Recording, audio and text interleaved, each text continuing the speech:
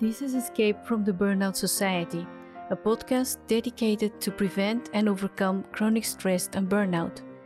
It is also a dialogue with many experts around the world in the fields of health, mindset, and lifestyle. I hope you enjoy it. Check for more information on our website www.escapeburnoutsociety.com.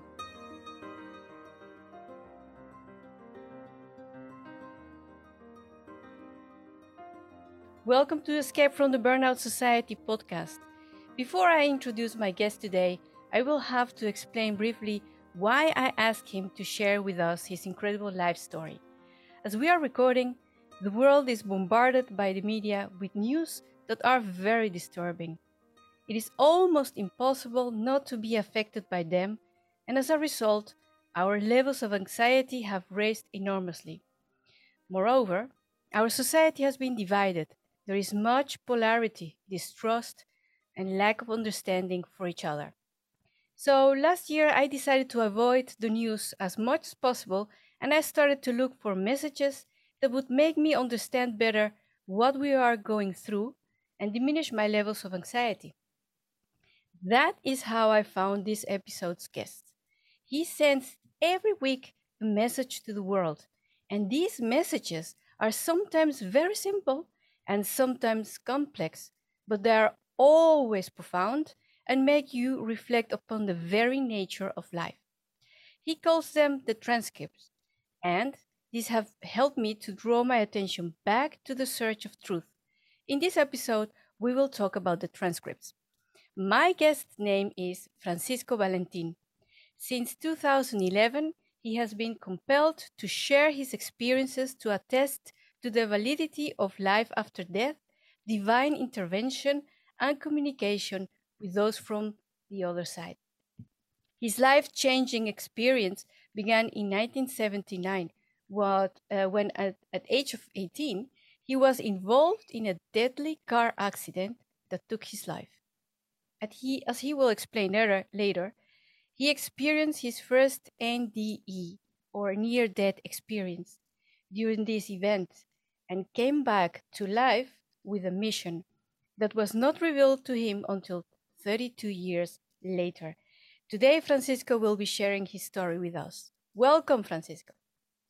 Thank you. Thank you for having me and being able to speak to your audience.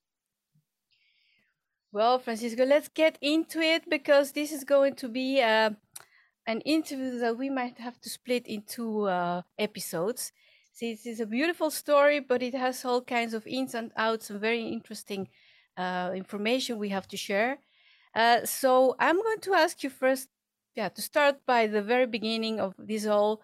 Let's talk about your accident when you suffer what you suffered when you were 18 years old. What happened? Yes, it all started one summer day, 1979, when I just barely turned 18. And due to that terrible car accident, I died. What took place was that we were young, we just graduated, and we decided to take a day out trip to El Yunque National Forest in Puerto Rico. That's where I come from. So, and that's where you can hear my Spanish accent, which, by the way, because English is not my primary language, if I messed up in some words, just bear with me. But yes, indeed, after we climbed up to the mountain, we were heading back home. And I have to admit, we were young and foolish. We were speeding. I was chasing the other car. I was with my best buddy. I was in the driver's seat, and we were chasing them, just having fun, silly fun, which ended up in a tragic car accident. When I passed them, I lost traction, and I went sideways towards them. I caught in front of them. I jumped the medium, and when I say that I jumped the medium, is that I fell in the opposite lane, directly with a head-on collision with another car. But my friend steered away the car because I froze, and we sidewiped with the other car. That sidewide made me spin. And when I finished spinning, then another car hit me in what we call a T-bone crash at over 50 miles an hour. To give you an idea of the magnitude of the impact, the driver's door ended up by the center console. That means that my seat disappeared on all the crashed metal, and I landed in my friend's lap. He actually was the one who, after many years, I asked him, and he told me that I died, that I was dead on his lap. But the magnitude of the accident is one that actually I showed the picture to a retired sergeant from the California Highway Patrol, and when he saw the image, he said, in my 30 years, I haven't seen anyone surviving that accident. How did you survive? And I said, I didn't. I just didn't, period. And the details after the accident, how that came back and all the turmoil, that's another story because it's extremely long and very complex. But as to the nature of what happened to me, that's what I'm going to talk about right now, which is that as soon as I received the impact, because the soul cannot inhabit a lifeless body, my soul detached from my physical body. So I do not remember at all the impact, the pain, or my death, because I simply wasn't there. Just to give you, and I say this in a joking way, the impact was so severe that I went over the tunnel, over the light, over lost loved friends. I bypassed everything that people claim of having seen, and I end up right in the void. Now, when I say the void, it's not a void out in the cosmos. It's a void inward. And that's when I learned that everything is from within. But I was too young and I couldn't understand. But I knew, but couldn't understand. As to the experience, when I found myself in the void, I do remember asking myself 3 questions: who I am, who's my father, and who's my mother. Those 3 questions, now I know that came from trying to find my identity.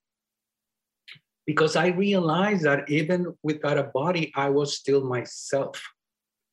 And when I say myself, I mean that I never recall at that moment ever being Francisco Valentin.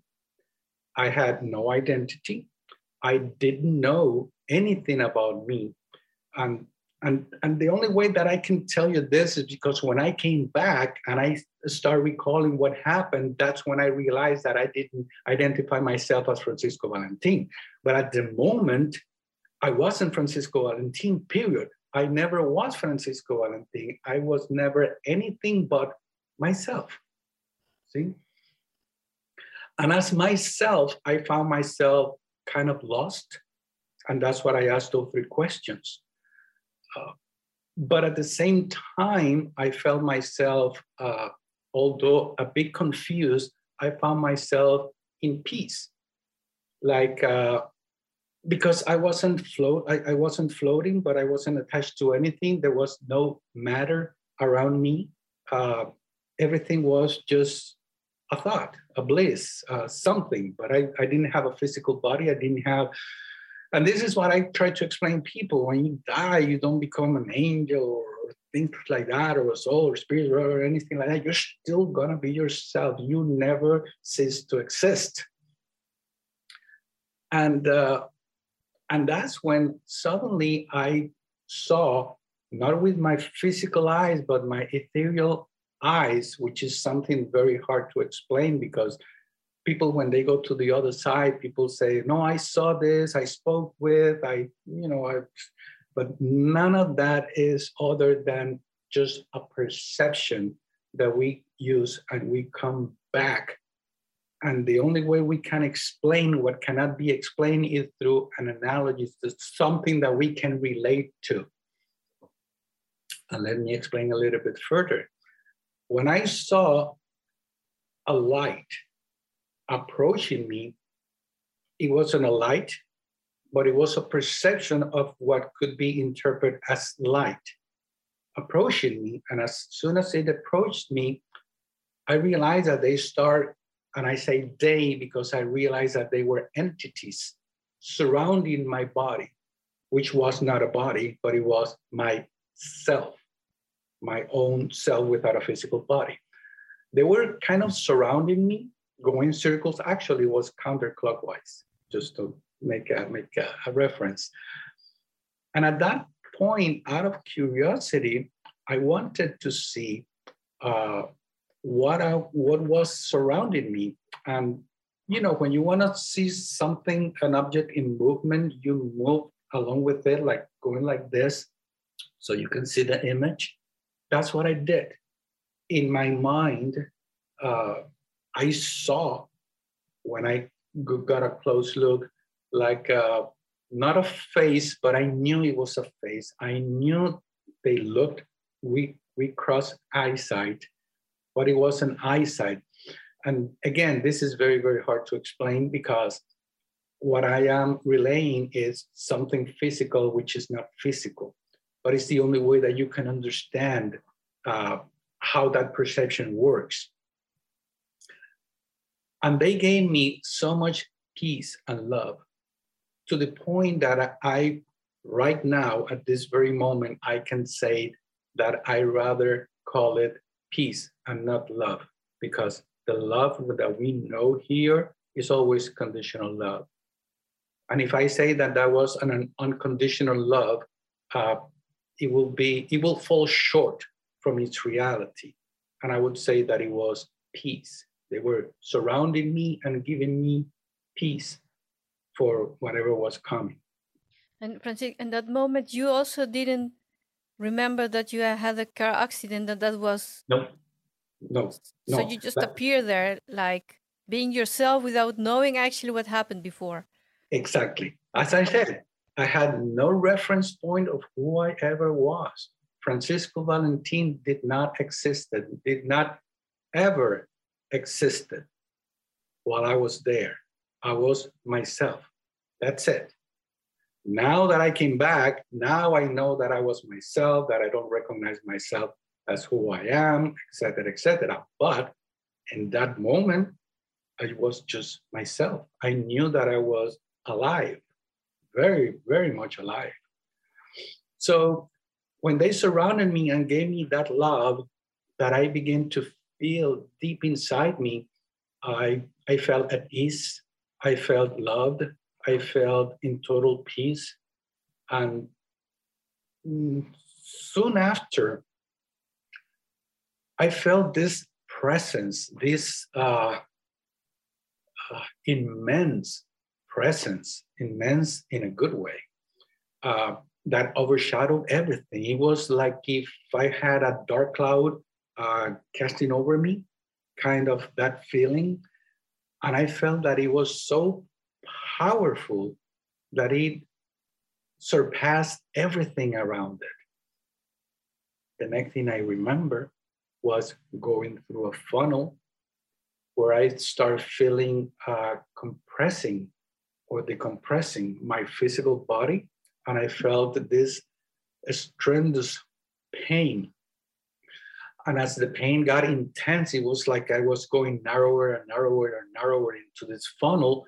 When I took my first breath, opened my eyes, and that's when they were taking me out of the car. That experience is one that I still remember as if it would have happened yesterday. And I remember when I was taken out of the car, realizing that I had a car accident, that I was all messed up. The pain was so terrible. And I actually wanted to come back because of the circumstances where I found myself into. So yes, that was the experience, and that is what was allowed for me to remember at that time. Later on through the interview, you're going to find out uh, why I'm saying this, but that's about it. From that point on, that's another subject. That's another story that I can go forward, explaining in at a deeper level. Yeah, and Francisco, tell me, you said that you wanted to come back. I mean, you mean to this life? Is that you really wanted to come here, or you thought at the moment like I am with these entities and I rather stay here? Because I heard that before. Well, to be honest with you, uh, I was so I was so messed up physically speaking. I had broken ribs, broken pelvic bone. Uh, that's the door. There was a metal piece in the door that launched into my ribs. It collapsed my lung. It punctured my kidney, and it destroyed my spleen. Uh, the only way I could have survived was by being dead because of the magnitude of the internal bleeding. Within 2 hours, I would have bled to death. How I made it was because I was lifeless. And the explanation, that's another story that was given to me much, much later on through my lifetime. But let's say basically that the only reason why I survived was because I was dead for approximately 2 hours. The accident took place around 4 p.m., that I do remember. And when I was being removed from the car, it must have been close to 6 o'clock because I remember looking up the sky, and it was already dusk. So it was a summer day in the Caribbean, more or less 5 to 6 o'clock. You start seeing, the dusk, more or less. So it must have been those 2 hours. And then I went, when they took me to the hospital, I went to surgery at approximately 9 p.m. How I survived with those internal bleedings is beyond reasoning, but that's exactly how it happened. And I can give you because after all this experience and after everything was revealed to me 32 years later, I started to putting all the pieces together, and they match perfectly. But then again, I'll have to give you the whole story step by step by step by step. Yeah. So yes, if that answers your question. Yeah, but it's maybe a strange story, but the friend who was having you dead on his lap, but he survived the accident, isn't it? I mean. Oh yes, yes. Yeah. Because remember, I was T-boned on the driver's side, so he was the passenger.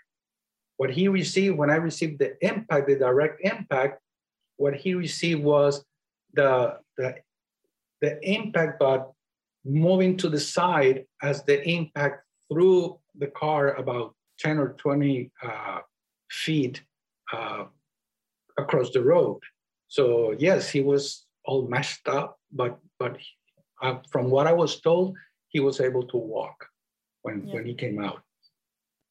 What he did tell me, because after the 32 years went by and I realized that I had died, I asked him, and at a specific class reunion that we had, and he actually didn't say a word. He just wanted me to go to the far end of the backyard.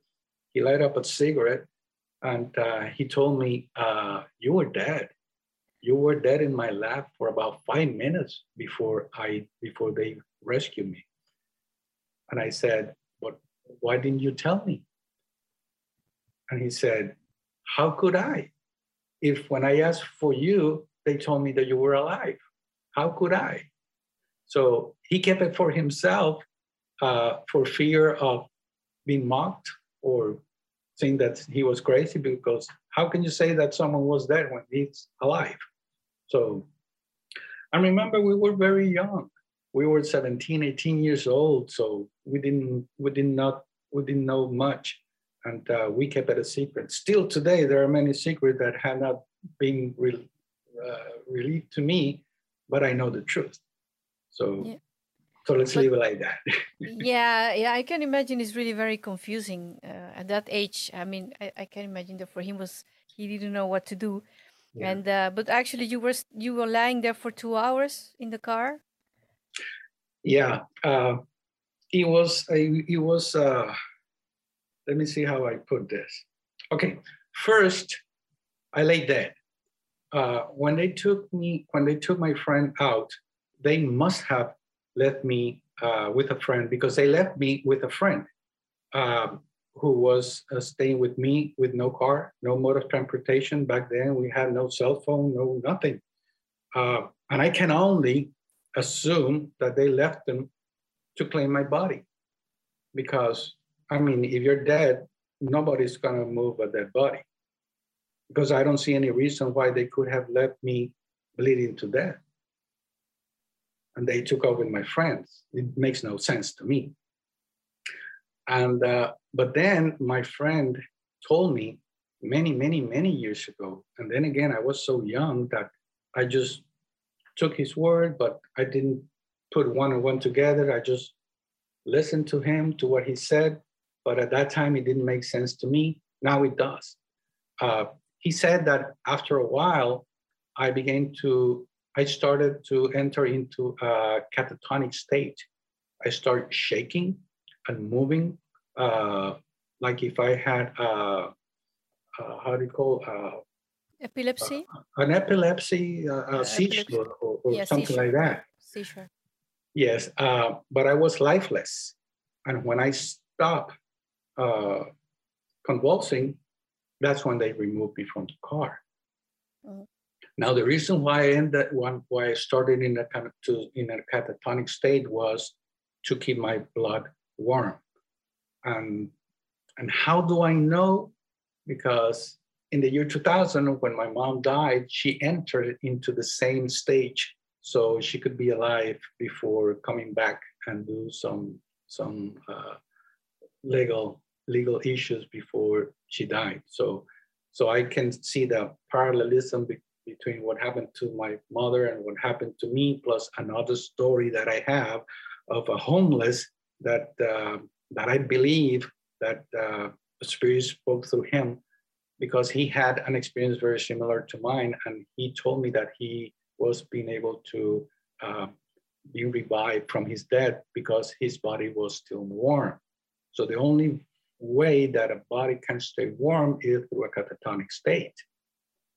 So yes, there are many mysteries. There are many mysteries that cannot be physically taken as true, but they happen, and they happen for a reason. And if you put two and two together, everything makes sense. But if you try to find a physical or logical explanation, for example, my survival, it's impossible. Yeah. From that impact at 50 plus miles an hour, direct hit, the way it happened, I should have been cut in half.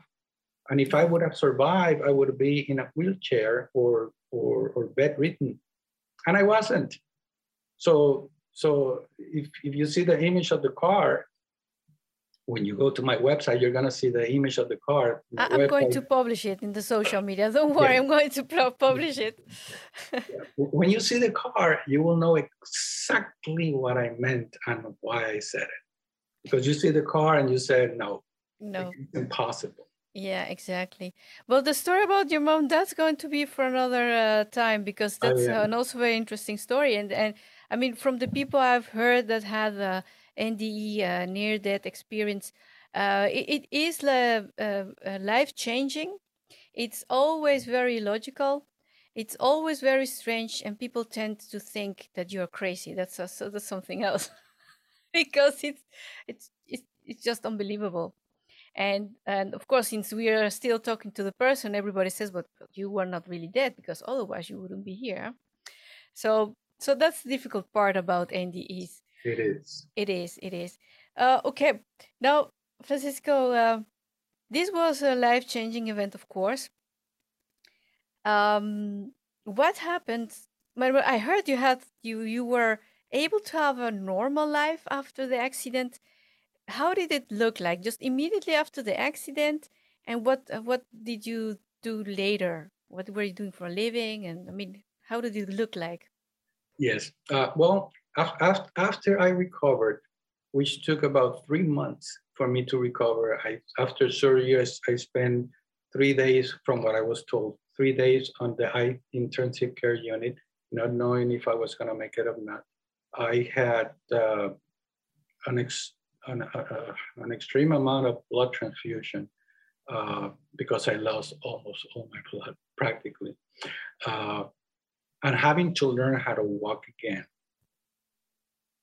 After 3 months of that long recovery, when I tried to explain what happened to me, I was immediately shut down by my family, my friends, my culture. I mean, I come from a Hispanic culture. I was born and raised Catholic, and you do not talk about that. Society, even science and history was put on question mark after I had that experience.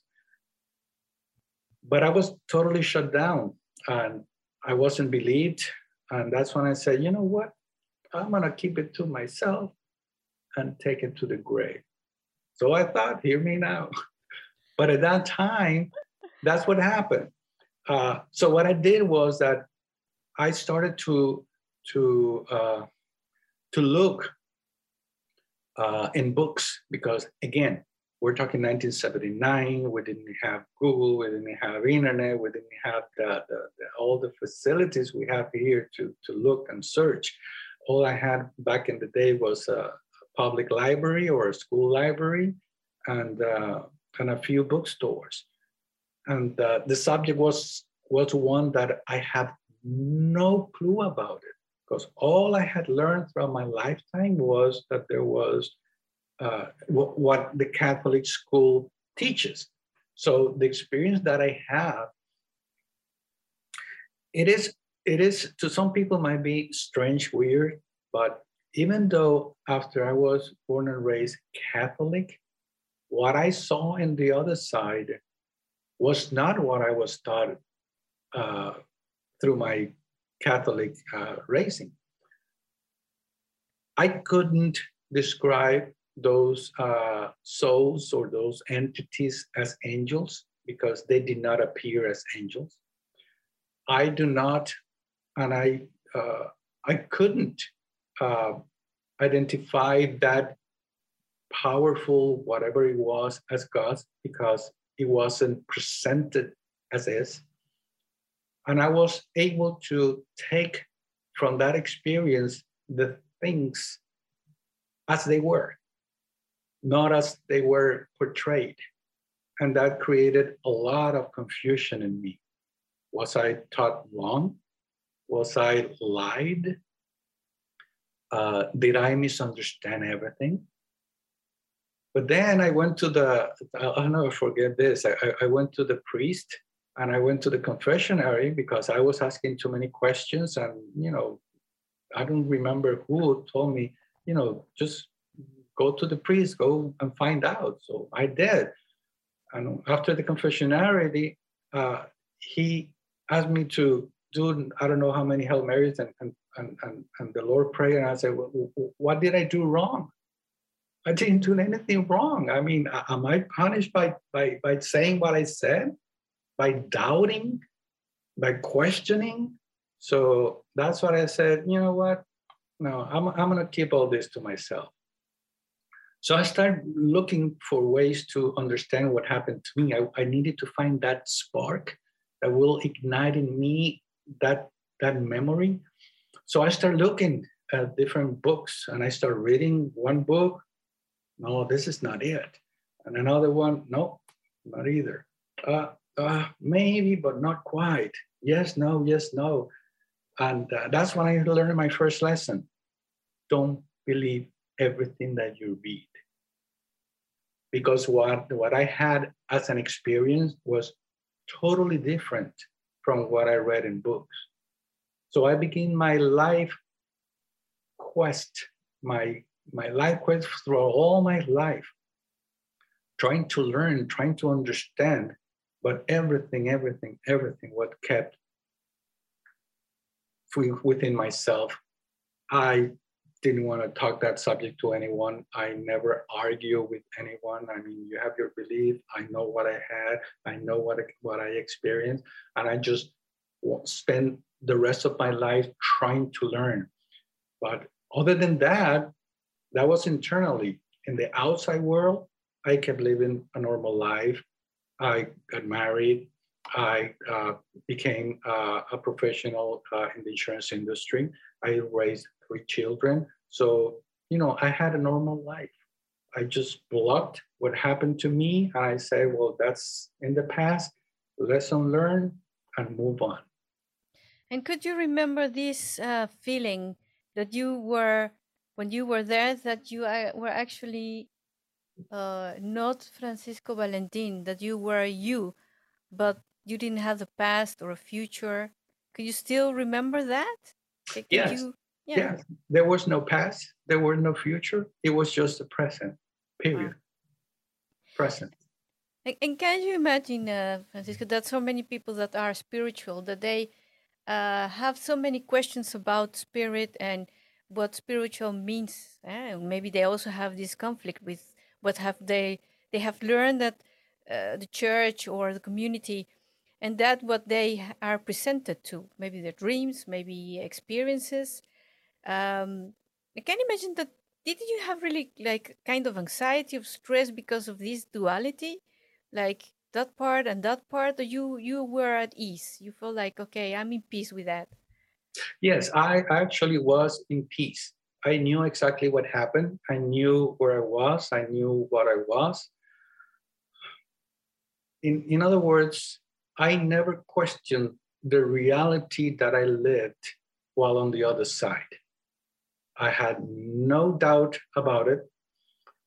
Many days and many nights, I just laid in bed looking at the ceiling and pondering about it, reenacting the event, pondering about it, and I never missed a bit. I knew what had happened. I knew where I was. I knew the existence. And actually, that experience taught me the fact that there is life after death, that we don't die. We just transfer from one stage to another.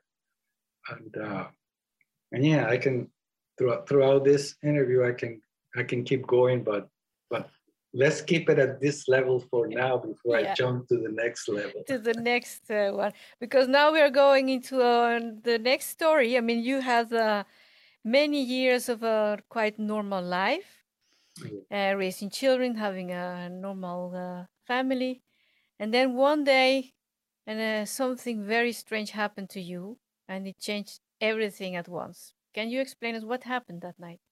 Yeah, the day was July 7th of 2011. It was perfectly orchestrated, okay? Now, keep in mind that I am very analytical, stubborn, fact-minded individual, that I do not believe everything that I read or learn.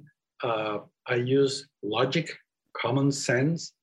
So it is hard for me to jump into believing in something that is not real. So keep that in mind, okay? What I learn now, and when I say that I learn is now, after so many years, that it was perfectly orchestrated. Back then, I had no clue of what was going on. I was clueless. I was surprised. But now I know that it was perfectly orchestrated. The day was July 7, 2011. My wife was traveling out of town from work.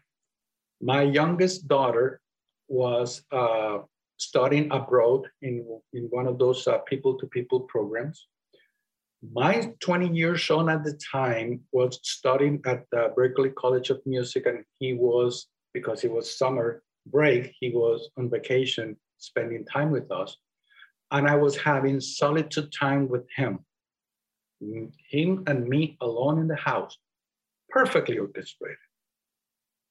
So we were having solitude time, and we were having a father and son conversation. Which we cook our favorite meal in those days.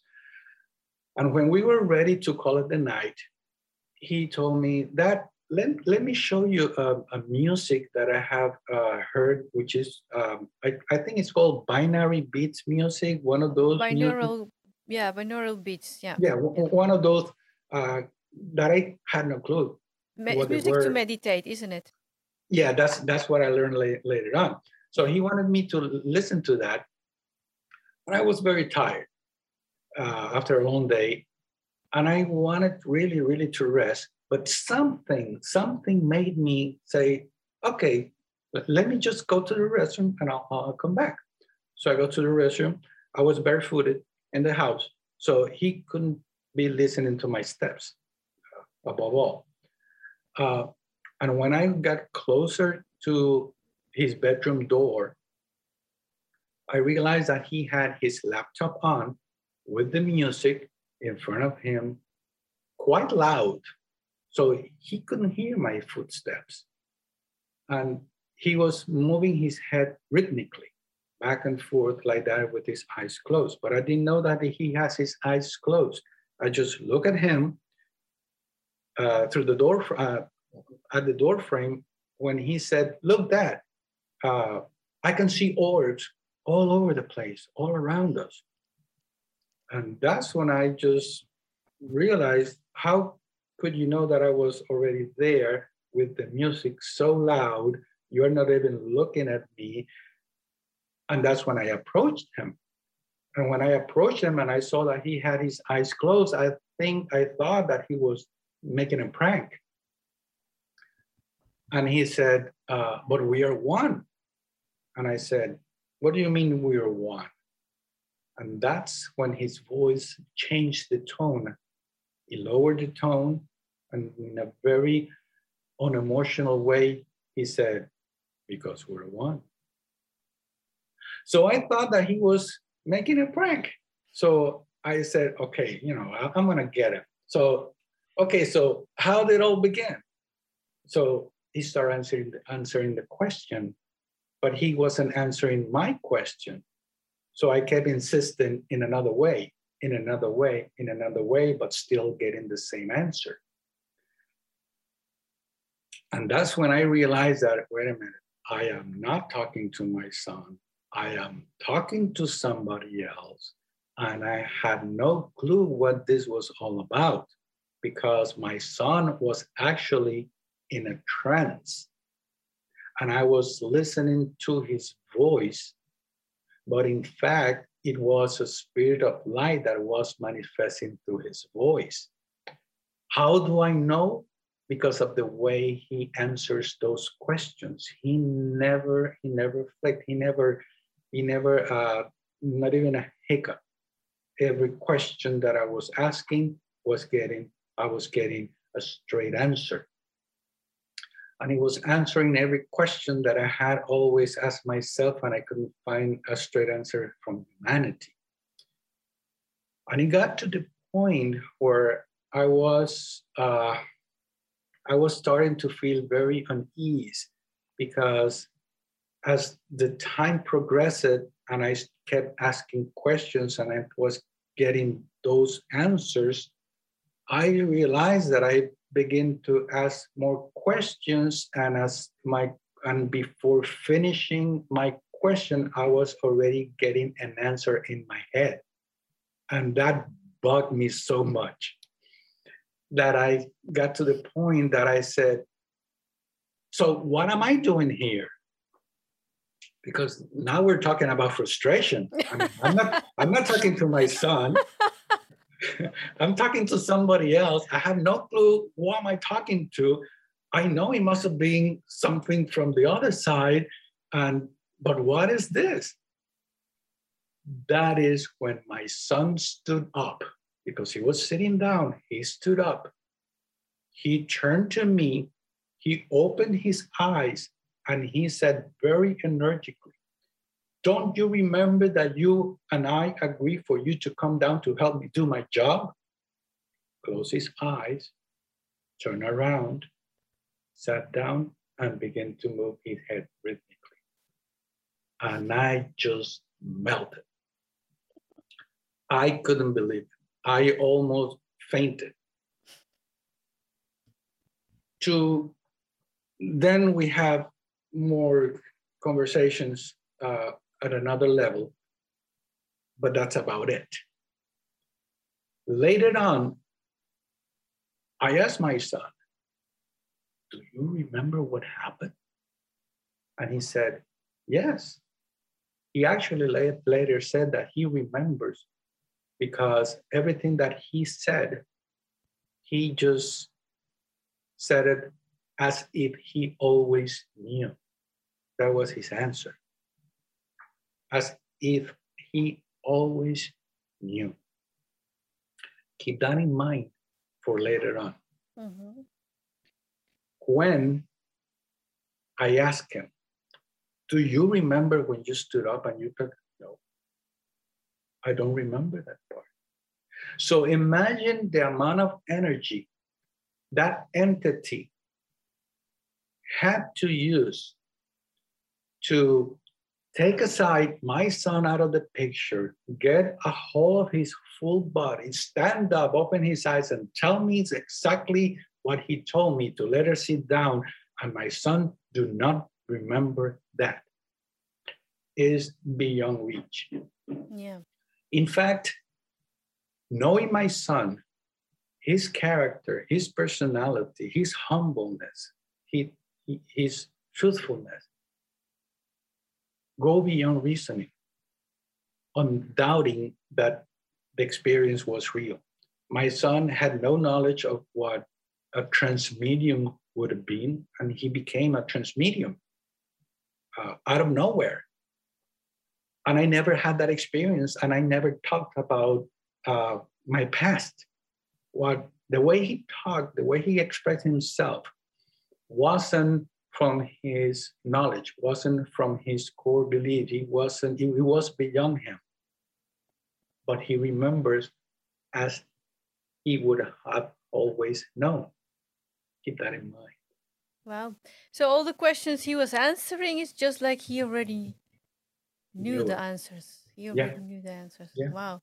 Yeah. And after he stood up and reminded you about this deal you had, well, not your son, but the entity, then the trance ended in your son? I mean, did you started to talk again like father and son, or?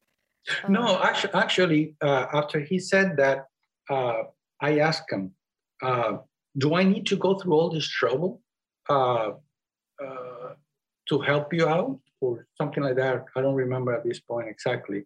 And the spirit replied, what was it? Actually, how it ended was, we're one. And as you help me, you advance. And that was practically the end, because after that, he just kind of faded away. And because remember, my son was in a trance. And then when he got out of the trance, then we start having regular conversation. But basically, that's how it ends.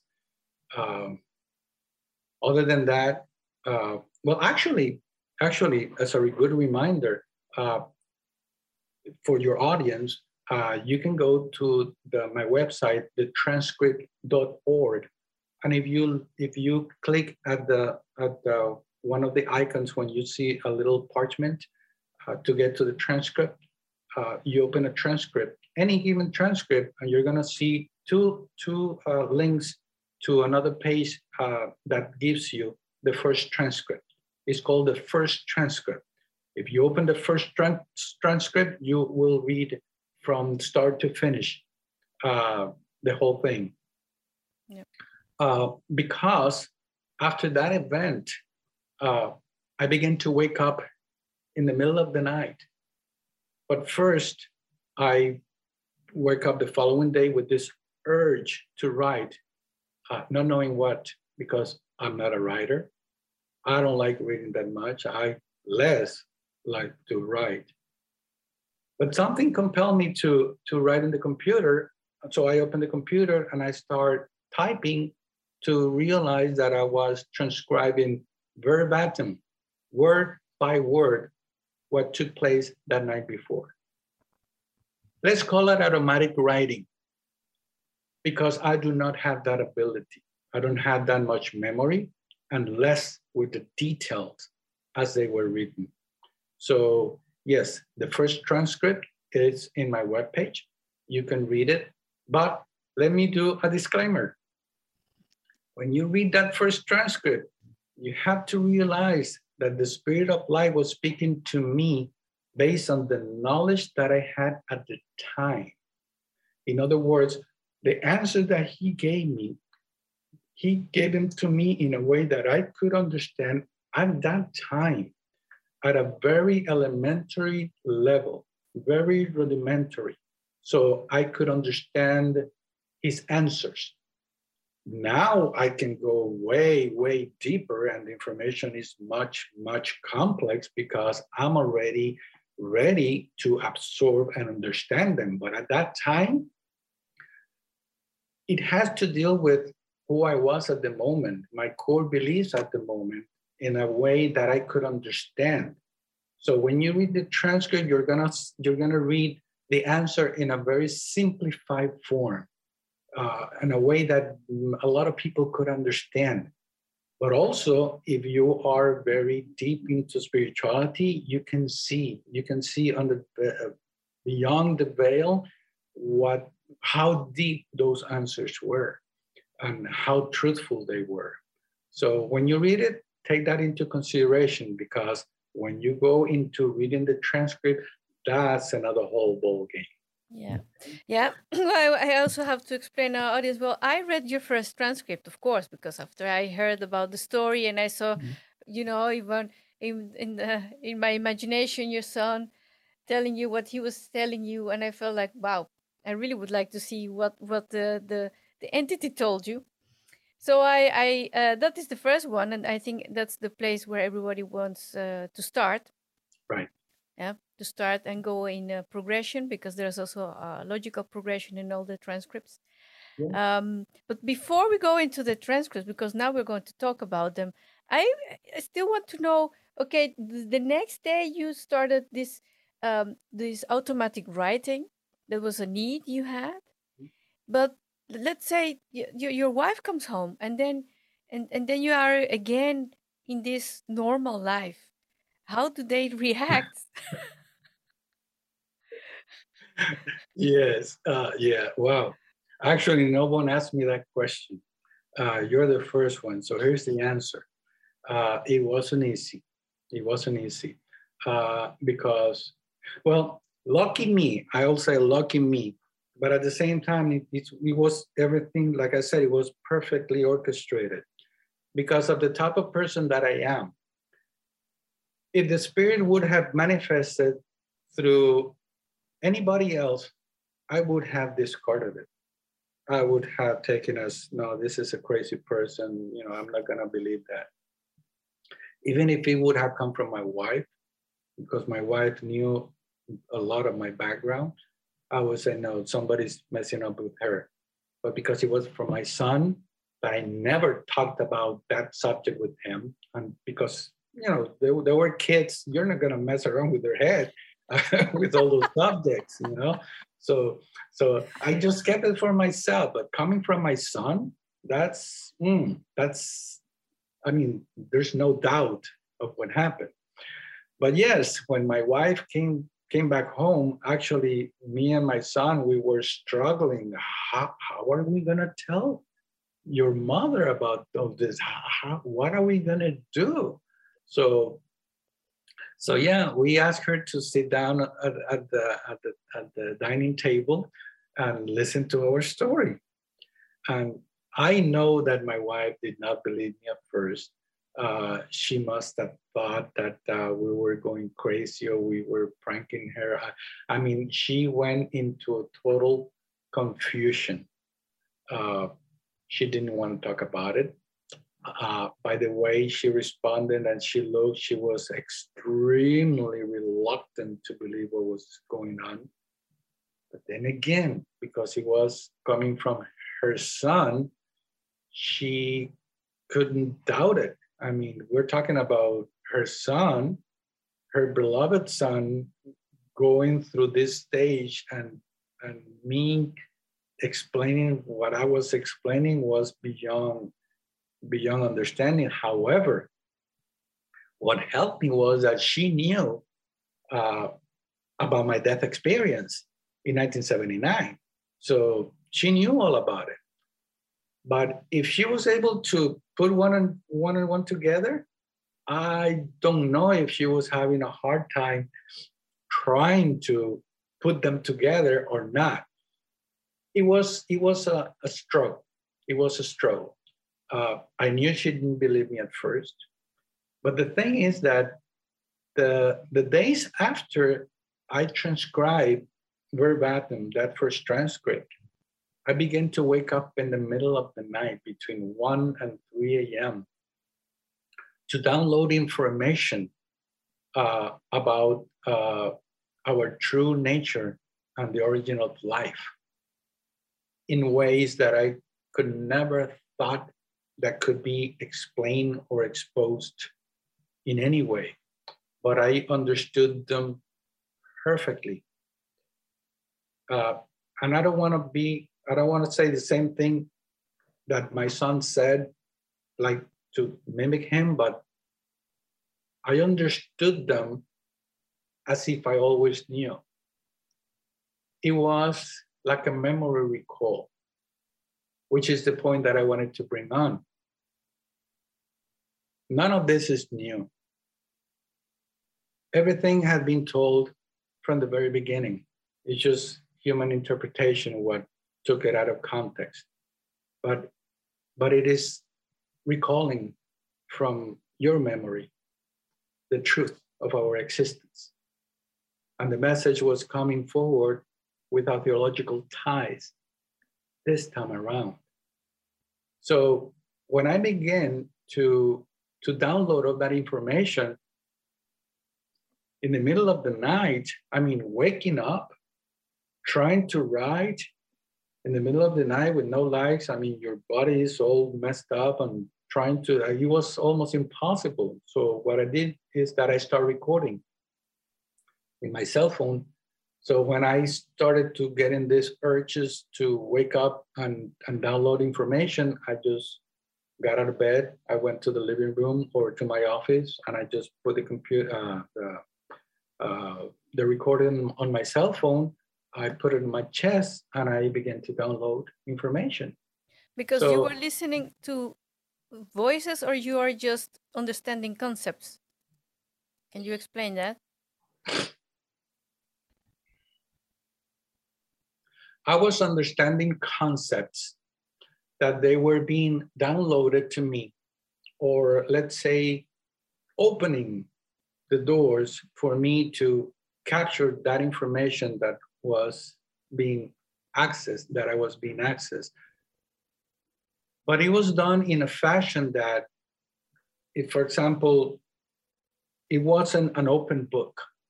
It was, let's talk about this, then about this, then about this, because every time that I downloaded, it was one thing, then another, and another, and another, but everything related to one another.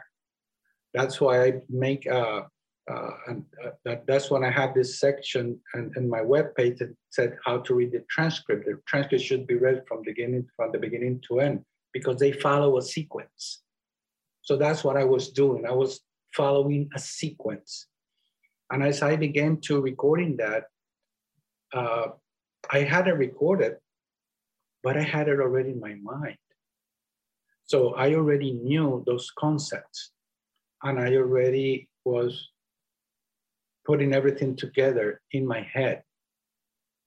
And as my wife realized that I was waking between 1 and 3, and I was downloading that information, she had no choice but to believe that it was true, because I never done that before. waking up in the middle of the night to write down or record information that it was beyond, I mean, it was beyond the normal understanding of how things are. Uh, she had no choice. Was she reading it? Was she reading the transcripts as well? Well, no, actually, I was explaining to her what happened because remember, it was recorded. After the recording, then I had to transcribe, but they became too many and too many, one after the other, that I kept building and building and building.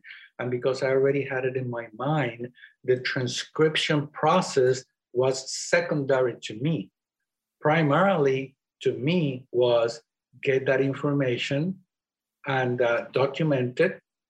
So later, if I had to, then I will transcribe it. But it wasn't like now get this and now transcribe and now go and speak. No, at first it was just downloading.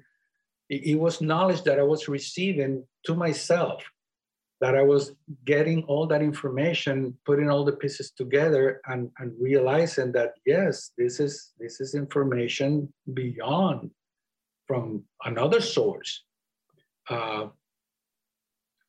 So yes, if you want, I can keep going, or you want to keep asking questions, because now is where everything starts unfolding. Yeah. So this is only the beginning. Well, let me just ask you about. Well, this is a transforming moment also for your family as well. Oh yeah, definitely, definitely. A good thing is that my youngest daughter, when she came back, she happened to be a very old soul, and she was very, very in tune with the other side, more or less. And although she was young at that time, she was about 14, 15, I believe. Not even that. But she understood. She understood what happened to me, and she acknowledged it. And I mean, she's very, very, she's a very good, very well advanced child. So when I started explaining to her what happened to me, she understood perfectly, perfectly, to my surprise, But to the rest of the world, no, nobody else know what happened to me. I mean, I had to live a double life. I really did. And I'm still living a double life. Many of my friends don't know what I do. I have lost many other friends because the, how do you call it, interest change when you become more spiritual. And a lot of things change in my life. So yes, I do live a double life. Well, and before we go into the transcript that we are going to do, and I think the audience really wants to know about them, I really wonder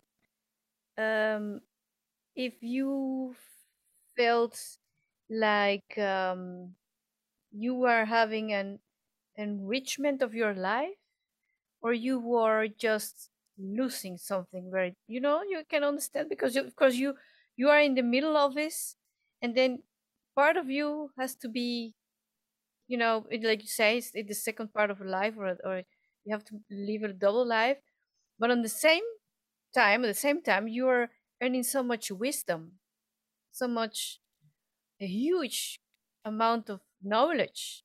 So Mhm. what's the feeling? Is it really positive? Is it negative? Or is it just like confusion all the time? Yeah, both. Well, let me go back. Remember when at the beginning I said that everything was perfectly orchestrated? Yeah. Okay, let's go back now. I was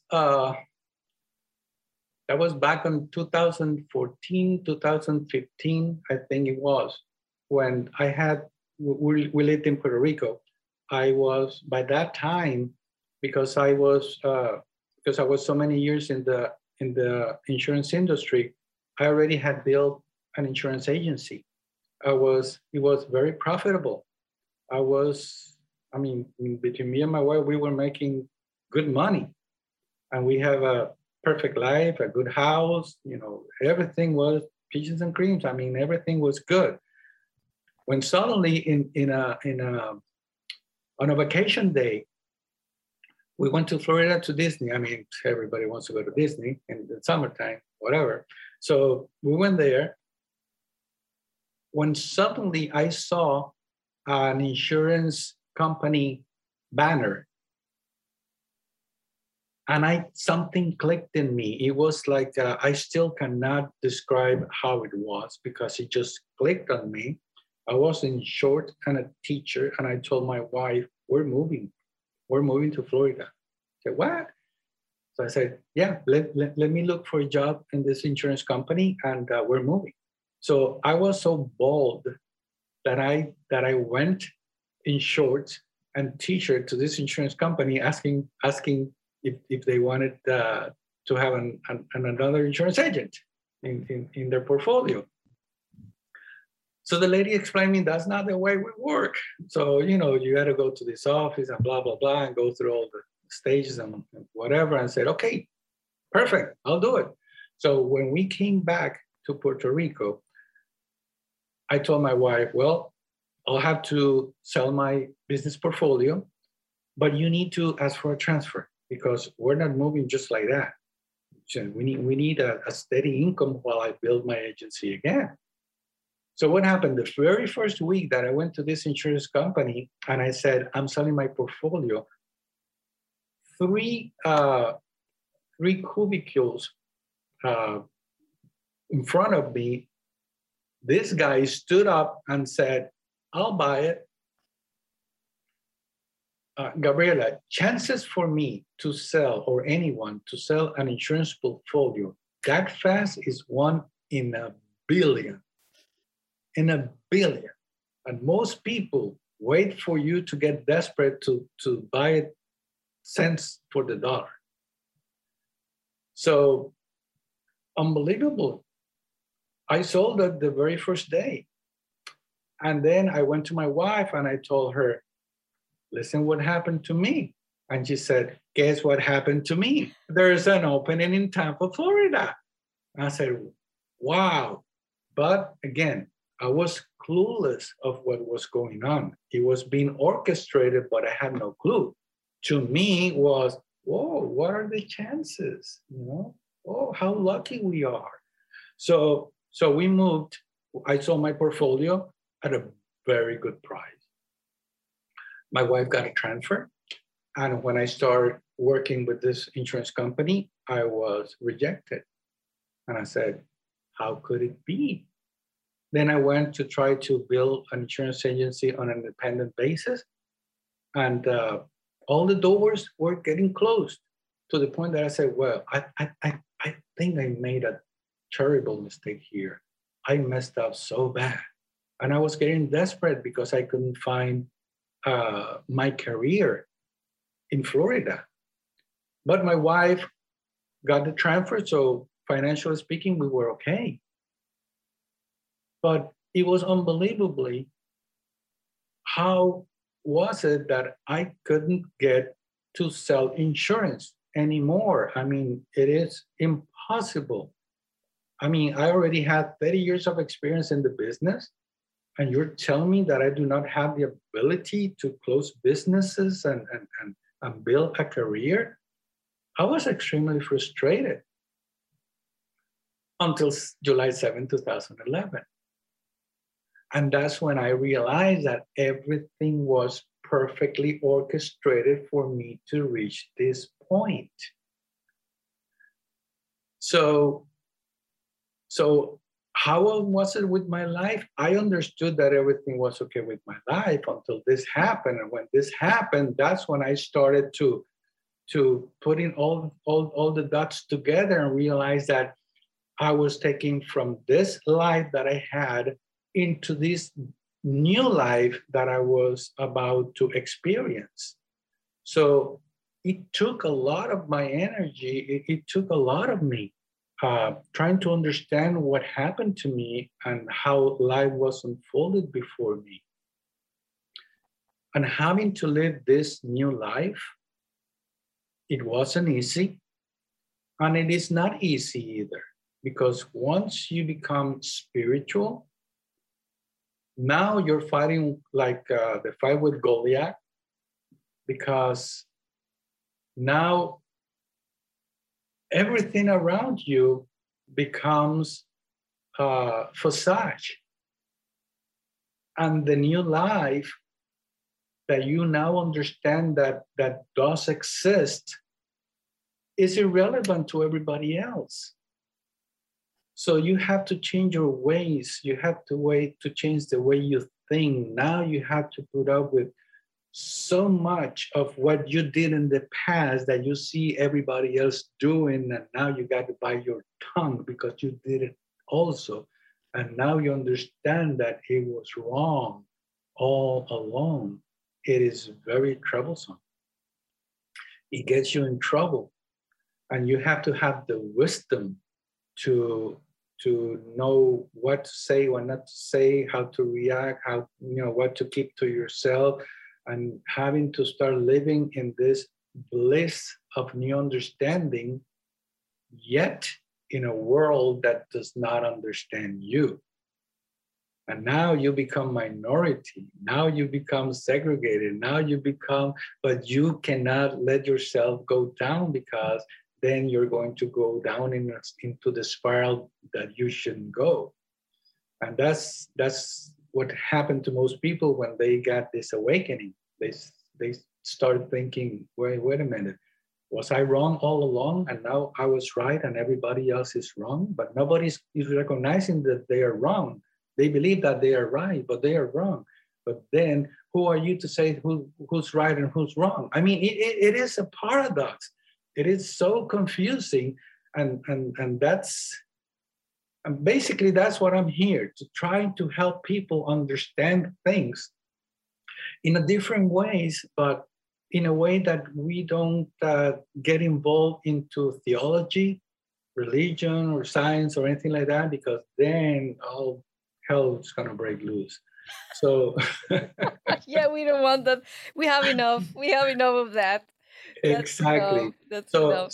So I learned to quietly grow, do my very best, become an example, which is not easy,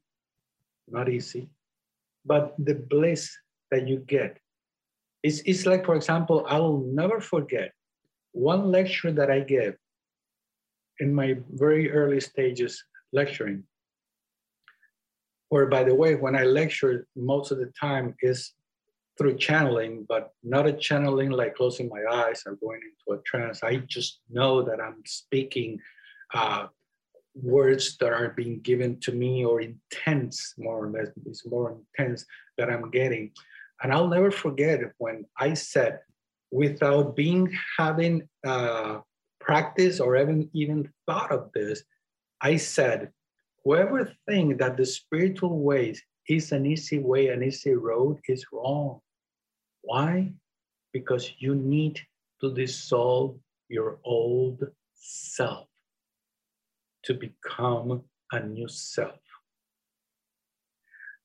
And when you do, then spirituality becomes a bliss.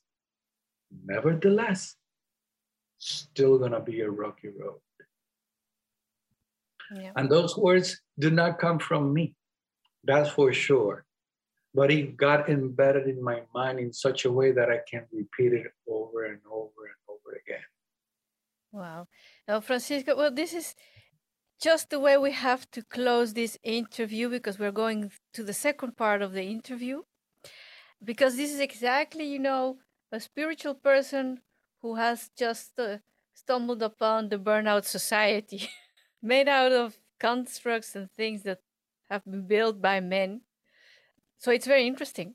And we're going to go further with it in the next part of our interview. So I invite everyone to click on the next episode. Just grab something to drink or keep it for the next week. Thank you, Francisco, for by now, and we'll go on. Stick around, because there's a lot more that I have to speak about.